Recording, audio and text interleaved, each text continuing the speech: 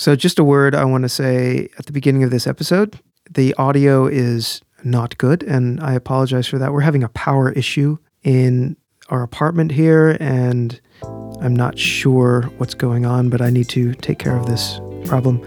But we had to try 3 different microphones on CC to get it working right. So we're going to go ahead and broadcast this, even though I'm terribly sorry that the audio is terrible. Please bear with us, because I do think that this is one of our best episodes. We had a really nice conversation about the movie Vicky Cristina Barcelona. Thanks for listening.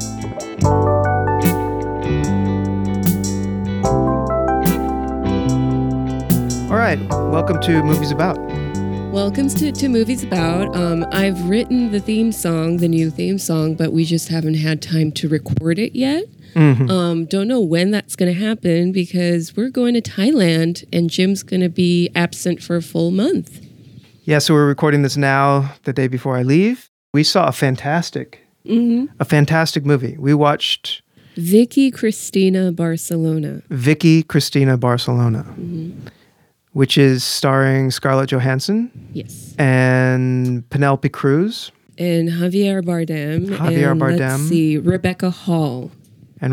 So Rebecca Hall is Vicky, and Christina is Scarlett Johansson. Yep. And then Javier Bardem, and then Penelope Cruz's name is Maria Elena. Mm-hmm. Okay, so yeah. You didn't mention the name of Javier Bardem's character. Well, I'm trying to separate out the women in the film because right. Yeah, because that might be kind of confusing. We've both seen this movie before. Mm-hmm. I saw it years ago, like probably when it came out. Me too. And it's completely different seeing it this time. Me too. Yeah. Why was it different for you?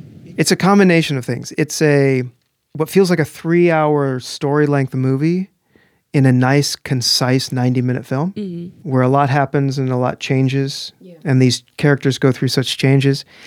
It's a perfect screenplay to me in terms of, it's Woody Allen, and the dialogue is so natural, which is what he does. It's so crisp. It's funny. I was laughing a lot during this movie. Hilarious. And also this is what you have to do with screenplays sometimes, is you have to seed these ideas early and then they come back and you don't even think, but you're like, oh yeah, of course. Like when they meet Judy, when they arrive in Barcelona and she says things have been, kind of dull around here. Well, then you realize almost towards the end of the film that her marriage is falling apart. Right. But this is just these little touches. Like I would like to use this example for a script writing class on how to build the dialogue, how to make the dialogue natural, how to make it funny, how to make the characters very real. Every character is a completely fleshed out character. Totally. Yeah. It was just so expertly written. What were your impressions? Well, the first one is that upon viewing this movie this time, as part of our Movies About Places theme, yes, I realized that this movie had nothing to do with Barcelona. My impression was that Barcelona wasn't necessarily, it could have been another city. It was more of the European experience of the American exchange student or, summer holiday WASP American girl kind of thing. Yeah. And so it wasn't very Barcelona. There was nothing really about Barcelona that had anything to do with the storyline. Mm-hmm. I would say there's a bit, though. I mean, there's obviously, the language, the culture. Right. They tie it in with the setting, with the the music, the guitar player, right. The art world, the architecture of his fantastic apartment that he has. True, yeah. The riding the bicycles down these. I mean, it was almost like this movie was kind of like a 19th century romantic, idyllic European. You're totally right. Yeah. Kind of scene, and there's a shot of Penelope Cruz's character Maria Elena sitting on this stone bench with her feet dangling in a pool. The shot is framed with her kind of to the right of the frame, and it just looks like one of these idyllic romantic paintings that you would see with flower petals and kind of the tree branches into the frame. I thought it was very Spanish, actually. I do see what you mean. I agree with you that it could have been put in another location have and been in been the Italy. same story. Yeah. It could have been in Italy. But I think that it did mix with the details would have been different. Okay. But I think it doesn't tell us about Barcelona. I think, and I think that's what that I might meant, be. I think, yeah. And yet I felt it. I felt the place. I guess because I've done a summer in Barcelona and I didn't I've never feel the been. place. Possibly because they're in a very different income bracket than I ever was. Thing I thought about that Yeah. watching the movie. That's the thing with these movies. Sometimes it's like it's almost like with some of these stories. In order to do this kind of idyllic situation, you have to have impossible wealth, Right. Measureless, infinite wealth. I guess. And a lot of Woody Allen movies are centered Right. around a very specific class of New Yorkers, I think. And there's something, all Woody Allen movies are about New Yorkers, in my opinion. Okay.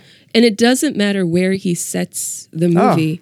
He's such a New York filmmaker. I didn't even think of that.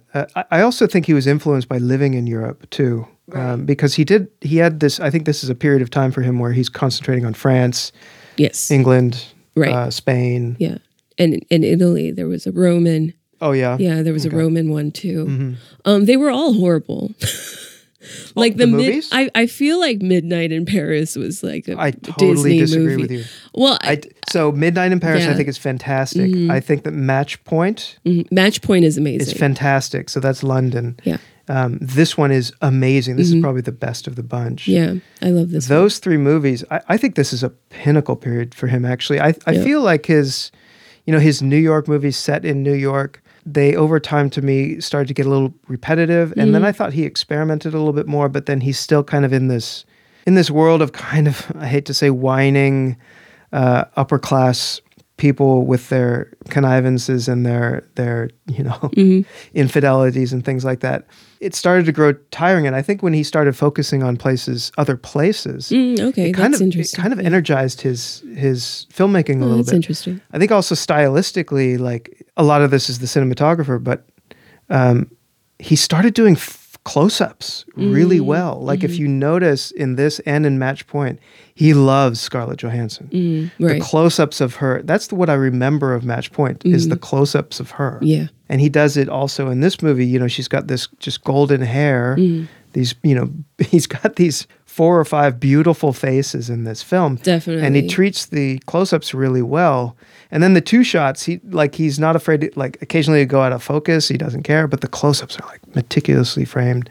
And it's sort of a different style for him. Yeah. I remember thinking that in Match Point. It's He definitely did hers. cast like about 4 of the most beautiful people on the planet. It was kind of surreal. Yeah. Yeah.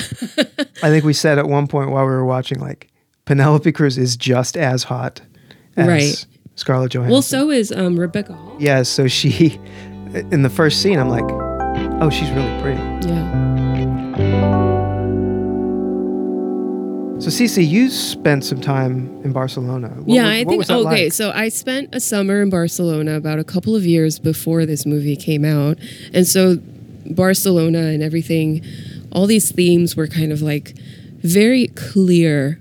I was very obsessed with, myself and my experience in Europe, and so I was around the age of Christina and Vicky.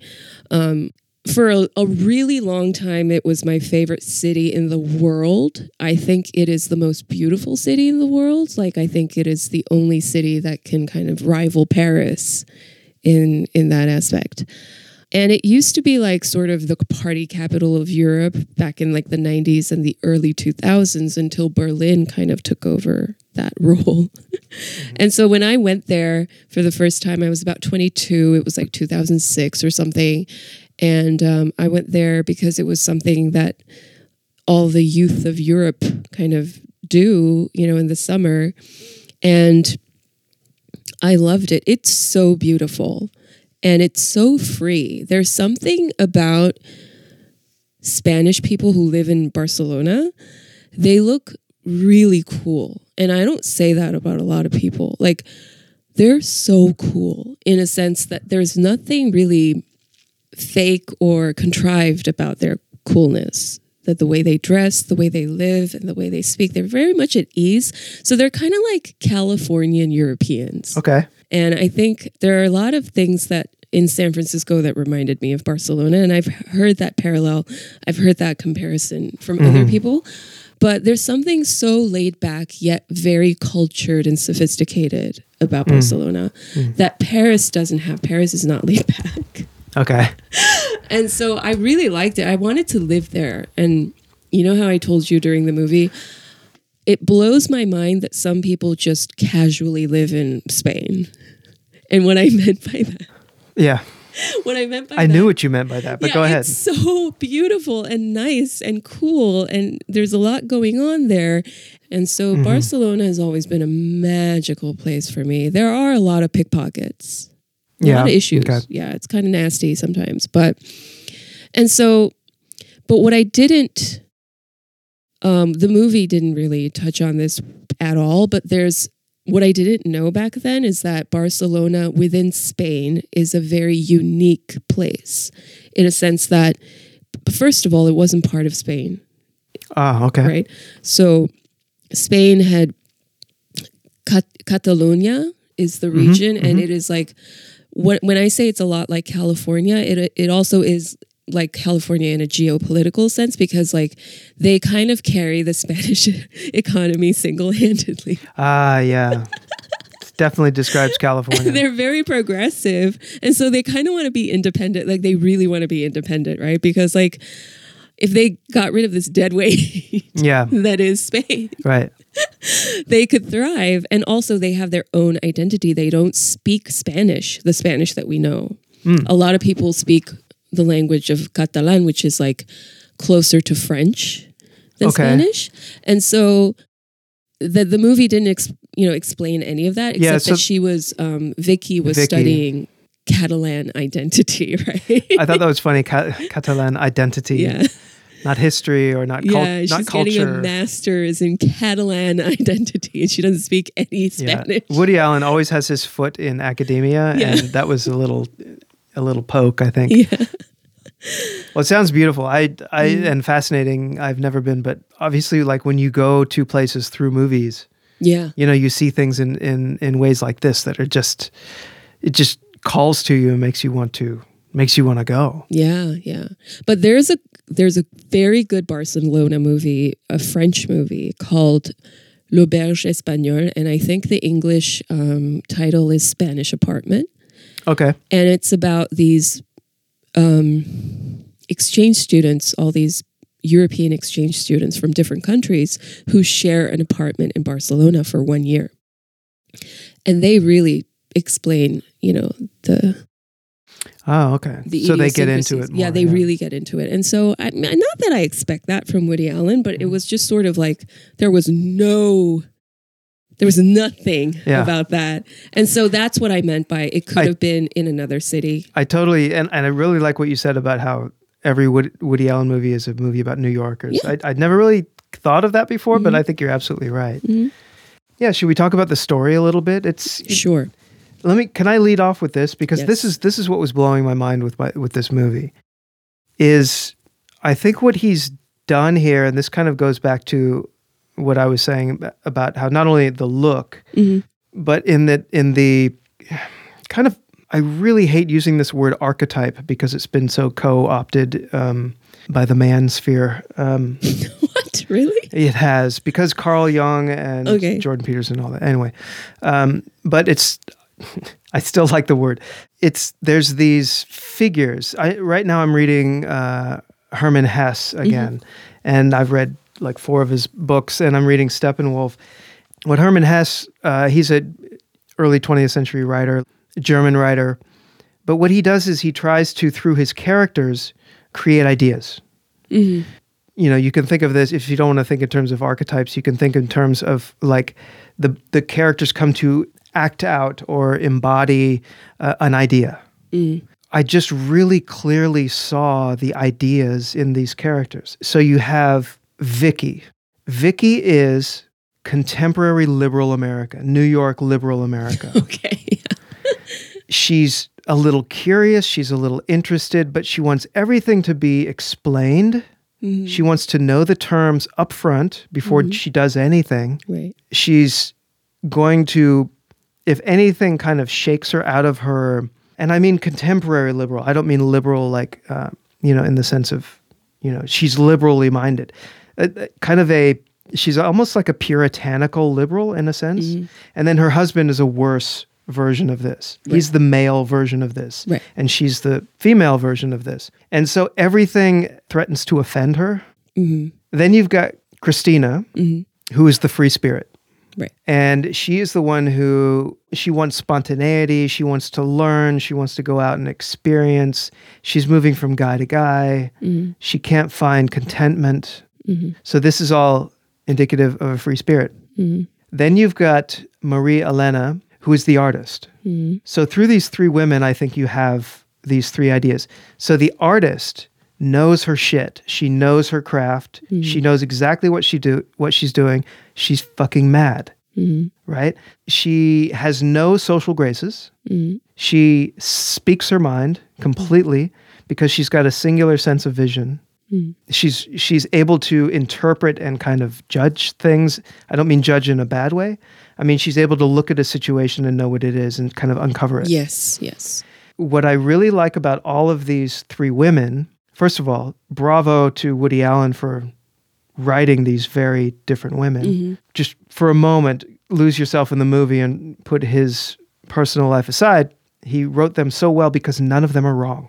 Right, right. Every one of them has to go through a process of enacting this. Mm-hmm, mm-hmm. Even, like Vicky, she's the one who has the strongest arc, I think. Mm-hmm. It's like the error of being utterly convinced of your New York liberal way Yes, being shattered. yes. The free spirit's always going to be the free spirit. But in a way, Vicky is the one who has to really kind of come to terms with the ideas that she had. And in that sense, I saw it almost like a commentary on liberal New York. Interesting. I never thought about that, but that's probably true. And then Vicky, of course, is... Sorry. Christina. No, I was going to say Maria Elena. She's like... what would you say? She's the most admirable one of the three.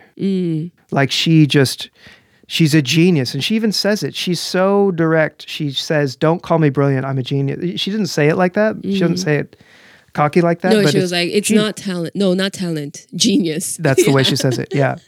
And, she's the tortured soul. She's the artist. So I think Hermann Hesse would really love this movie. Interesting. Yeah. I know all three women in real life.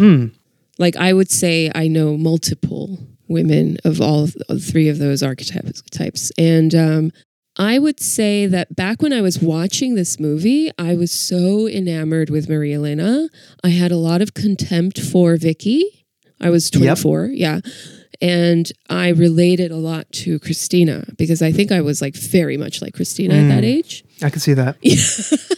In a sense that she knew exactly what she didn't want, but she wasn't sure what she wanted. Oh, good way to put it. Yeah. Yeah. So this is, I think, the problem with the free spirit. Yeah. And also, it's also called being 25. Right. Yeah. And also the male hero's journey with their manic pixie dream girls, if there's a male version of this story, right? Where there's the male hero's journey is very clear in most stories. It has an objective and you need to accomplish that objective, and the antagonist is trying to avoid the protagonist from getting that objective. Exactly. Thank you. And there's a very specific, there's an arc. It's sort of there's a universality to the struggle and the conflict. Yeah, they call it a hero's cycle or a hero's circle. Yeah. And for me, watching this, I realized that for women, we are often, and this is what Simone de Beauvoir talks about, we are often sort of defined through men, or our experiences are influenced by the men that we choose to, That's why she titled it The Second Sex. Yes. Because secondary. And that is very much true. And it has nothing to do with how feminist that statement is or whatever. It's just, it has been my experience. And I think this is a very realistic portrayal. Christina's journey is a very realistic portrayal of that. Because she can only experience things. She thinks that she can only experience things through men. So, she keeps searching for the man who will give her the life that she didn't even know that she wanted. And that journey is going to, come to an end at some point. Right. Right? As it did That's for what me. Javier Bardem's character Yeah. says. Yeah. Yeah. And I thought that was brilliant. Now that I'm approaching 40, like next month, I saw that scene and I was like, she's going to be okay. She's totally going to be okay. Yeah, she's totally going to be okay. But the interesting thing about her arc is she found her art. Yes. Through the artists. Yeah, totally. Yeah. And so I really appreciated that this time around. Maria Elena, I had so much admiration. Like 24-year-old me was just like, I wanted to be like her. And now I'm just like, oh my God, thank God I'm not like her. Yeah. Wow. But, I've known people like this, and me too. They are often, I let's just say, like, I don't want to be that. But I think I just really wanted to be this like this glamorous, talented and beautiful, person who kind of makes everybody miserable, because there's poetry to that, and there's poetry to making people suffer. It's kind of like our foster dog that went to LA recently. I love her so much because she kind of made me suffer. She's kind of like a crazy dog. Right. Turns out she's even crazier than we thought. But, I love her. She made me suffer so much, and I love her for that. And so kind of reminded me of our foster dog, actually. Interesting. So when it comes to Vicky, 40-year-old me has a lot of sympathy for Vicky, and I totally get it. I get it, and I get her, but I also don't think she's going to be okay. That's one character because back when I saw it, I was like, well, she's going to be fine. She, has her rich husband, and she's, has her stupid life in Connecticut, and she's going to be fine. And I was more worried about Christina, and I was projecting, and I was just thinking, oh my God, what is she going to do? Like, her life is going to be, she's walking into the path of, no stability and no husband and no job possibly. And I've walked that path, and I came out fine. And I realized that the job and the husband and the Connecticut home are not what define you. And it's not what you look back on when all is said and done. Vicky, on the other hand, is going to be very empty. So those feelings of doubt and emptiness that she has right now are going to be about 100 times stronger by the time she's my age. Yeah, and an experience like she had just shatters your comforts. Yeah. And your picture that you've made for yourself of the world. And I think when we were trapped, during COVID, not to bring every conversation back to COVID, but we kind of forgot that. Right. And our ideas around what was right and what other people were doing and what we presume other people, how we categorize other people, it was just reinforced by being confined. Because when you go out and you travel, that's one thing I was thinking about watching this movie, is they go out and have this experience, and it's impossible for them to not think back. All four of these characters, right. It's impossible for them not to think back to that time in their life, which is a catalyst for becoming a different self in a way.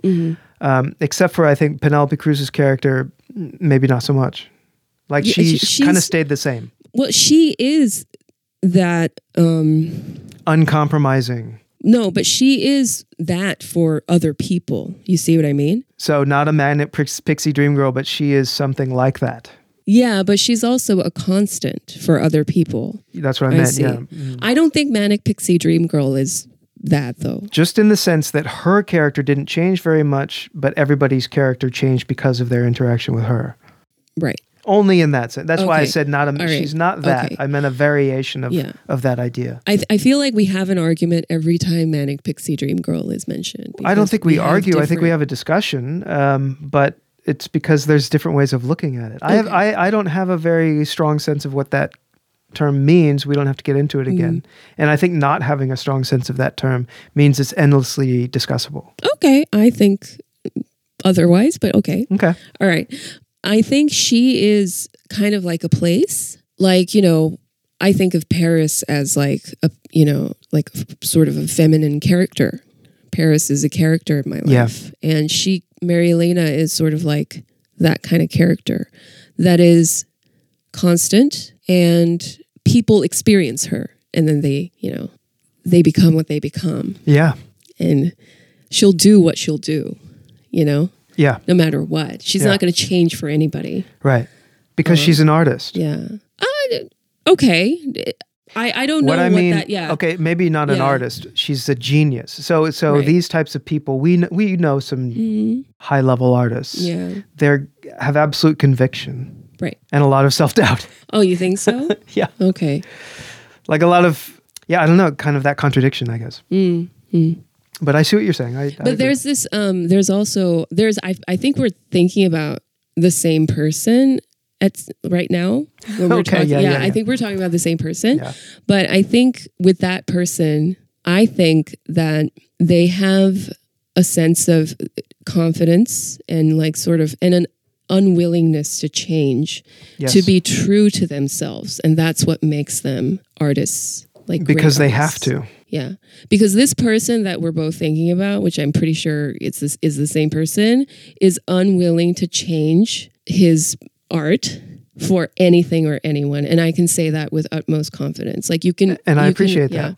Yeah, you can offer him $1 billion, and he won't do what he won't do, or they won't do what they But I've won't do. known a few people like this in my life, Yeah. And I've had people like this as close friends, and it's they're very frustrating to be with, but then you want to be with them. You want to be around them. Yeah, yeah. So for me, like even though I appreciated Vicky's arc in this movie, the people that I want to spend time with are the Christinas and the Marie, the Elena's character, those characters.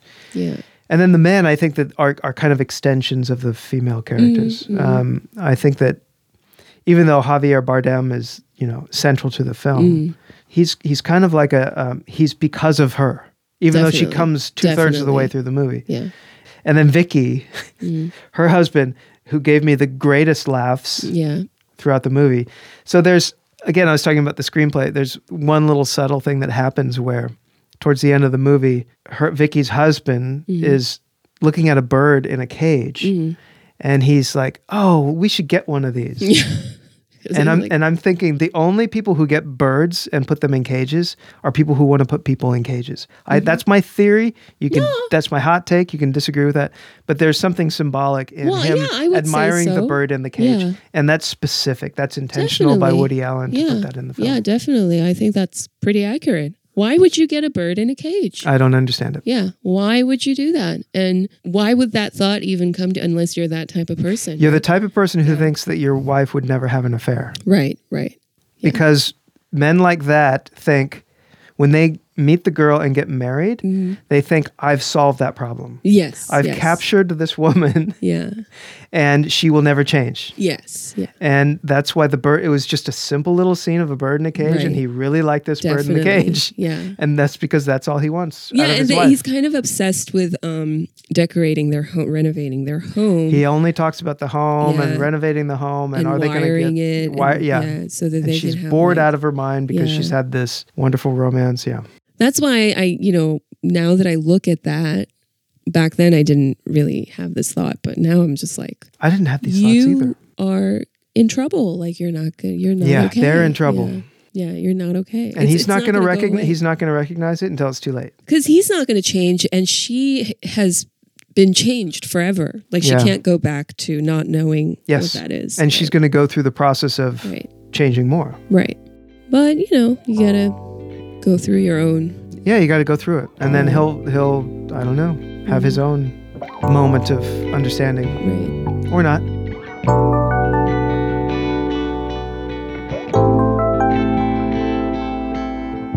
But going back to the foster dog analogy, Sure. I kind of want to Yeah. expand on that.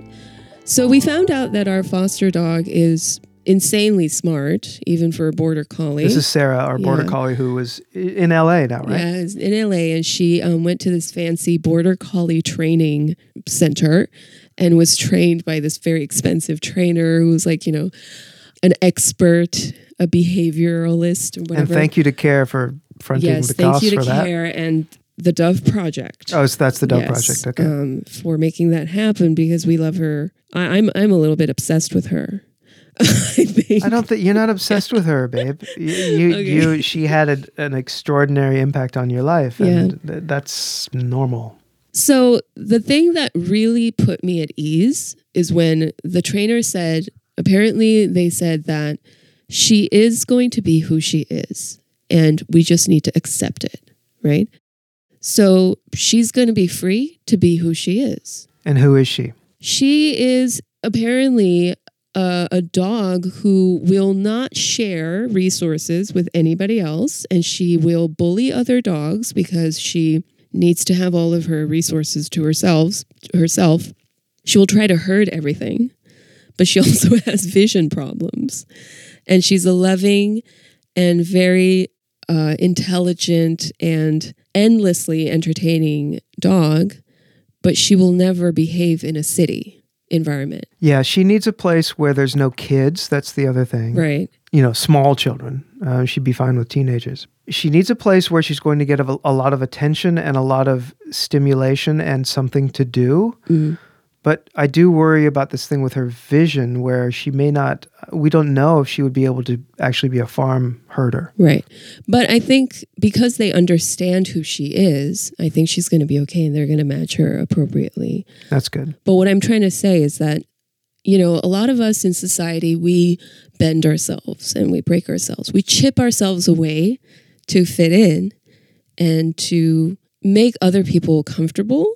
And I think like, in my case, I spend a lot of energy and time trying to make people more comfortable by making myself smaller, by making myself, you know, quieter or whatever, you know. And the Maria Elenas of the world don't. And it's usually because we allow them to be that way because it's worth that they're kind of worth it, you know? And that's why she reminded me of Sarah. Because I think like everybody involved with Sarah's rescue collectively decided that she's worth it. And so everybody has decided she is going to be allowed to be who she is. And we're not going to try to like, you know, break her and train her into, you know, beat her into submission. Being a normal dog. Yeah, and be a normal dog. And that, I think... So she gets to be an artist. Yeah, and I think that's rare for a reason because society can't afford to have too many people like that. But there are those of us who are worth it, who are worth the trouble. I think so too. And that's those who are gifted, yeah. Yeah. And I think that we should understand that and cherish that, you know? I agree with you 100%. Yeah. And I'm saying this as somebody who's not one of those people. We're not talking about ourselves here. Yeah.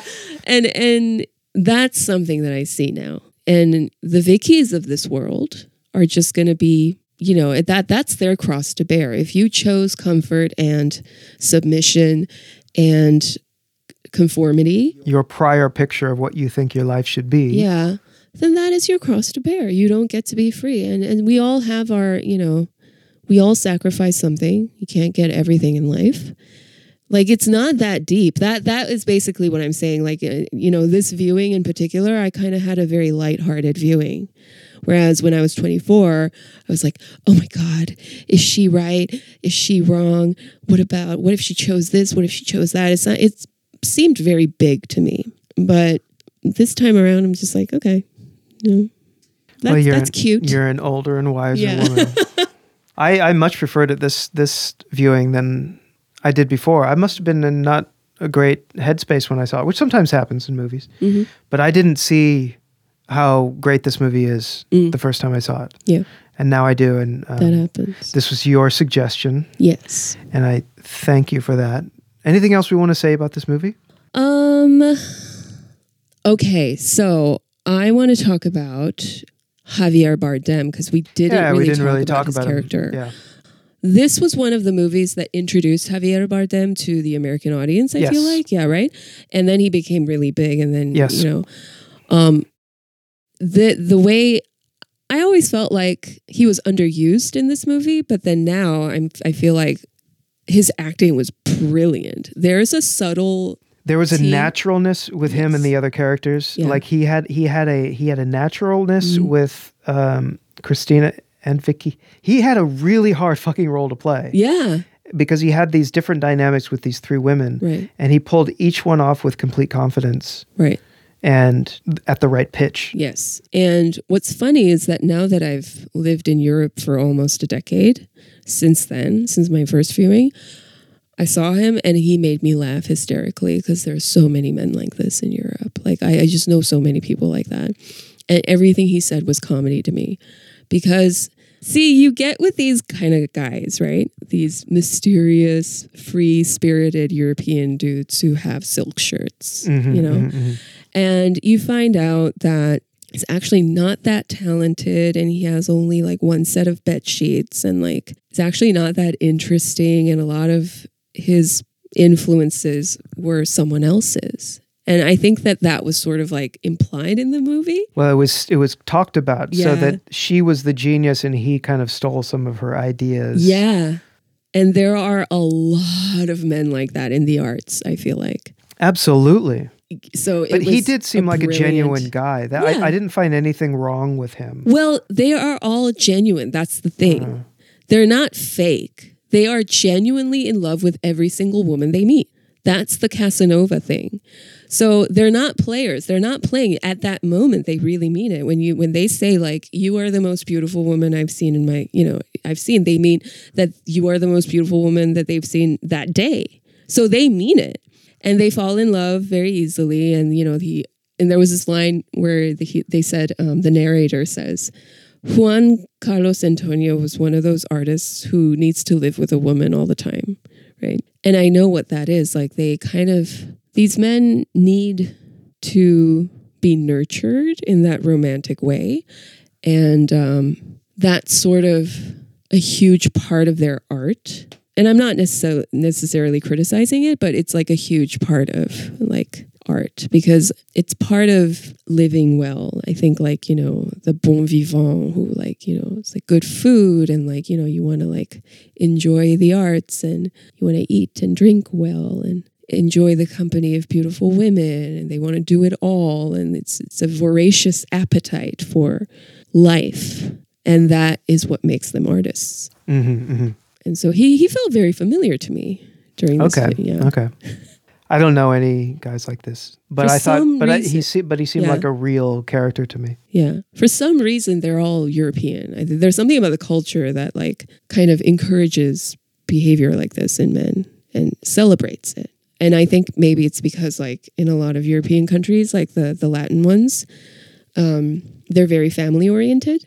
And so they probably celebrate a sort of like a more masculine, kind of traditionally masculine type of figure. And there's also less pressure to like go out there and be like a soldier for capitalism in some of these families. Like if your family happens to own a lot of property, you don't need to. You can just be an artist and drink good wine and, bed women, right? And so there's this like a lot of things kind of contribute to these personalities. And Maria Elena is also a product of the culture too, I feel like. Yeah. And I think that can only come if Woody Allen has been there and kind of observed these character types, because I'm sure he goes out to a lot of parties. Totally. And he's Woody Allen. Like they love Woody Allen, right? Yeah.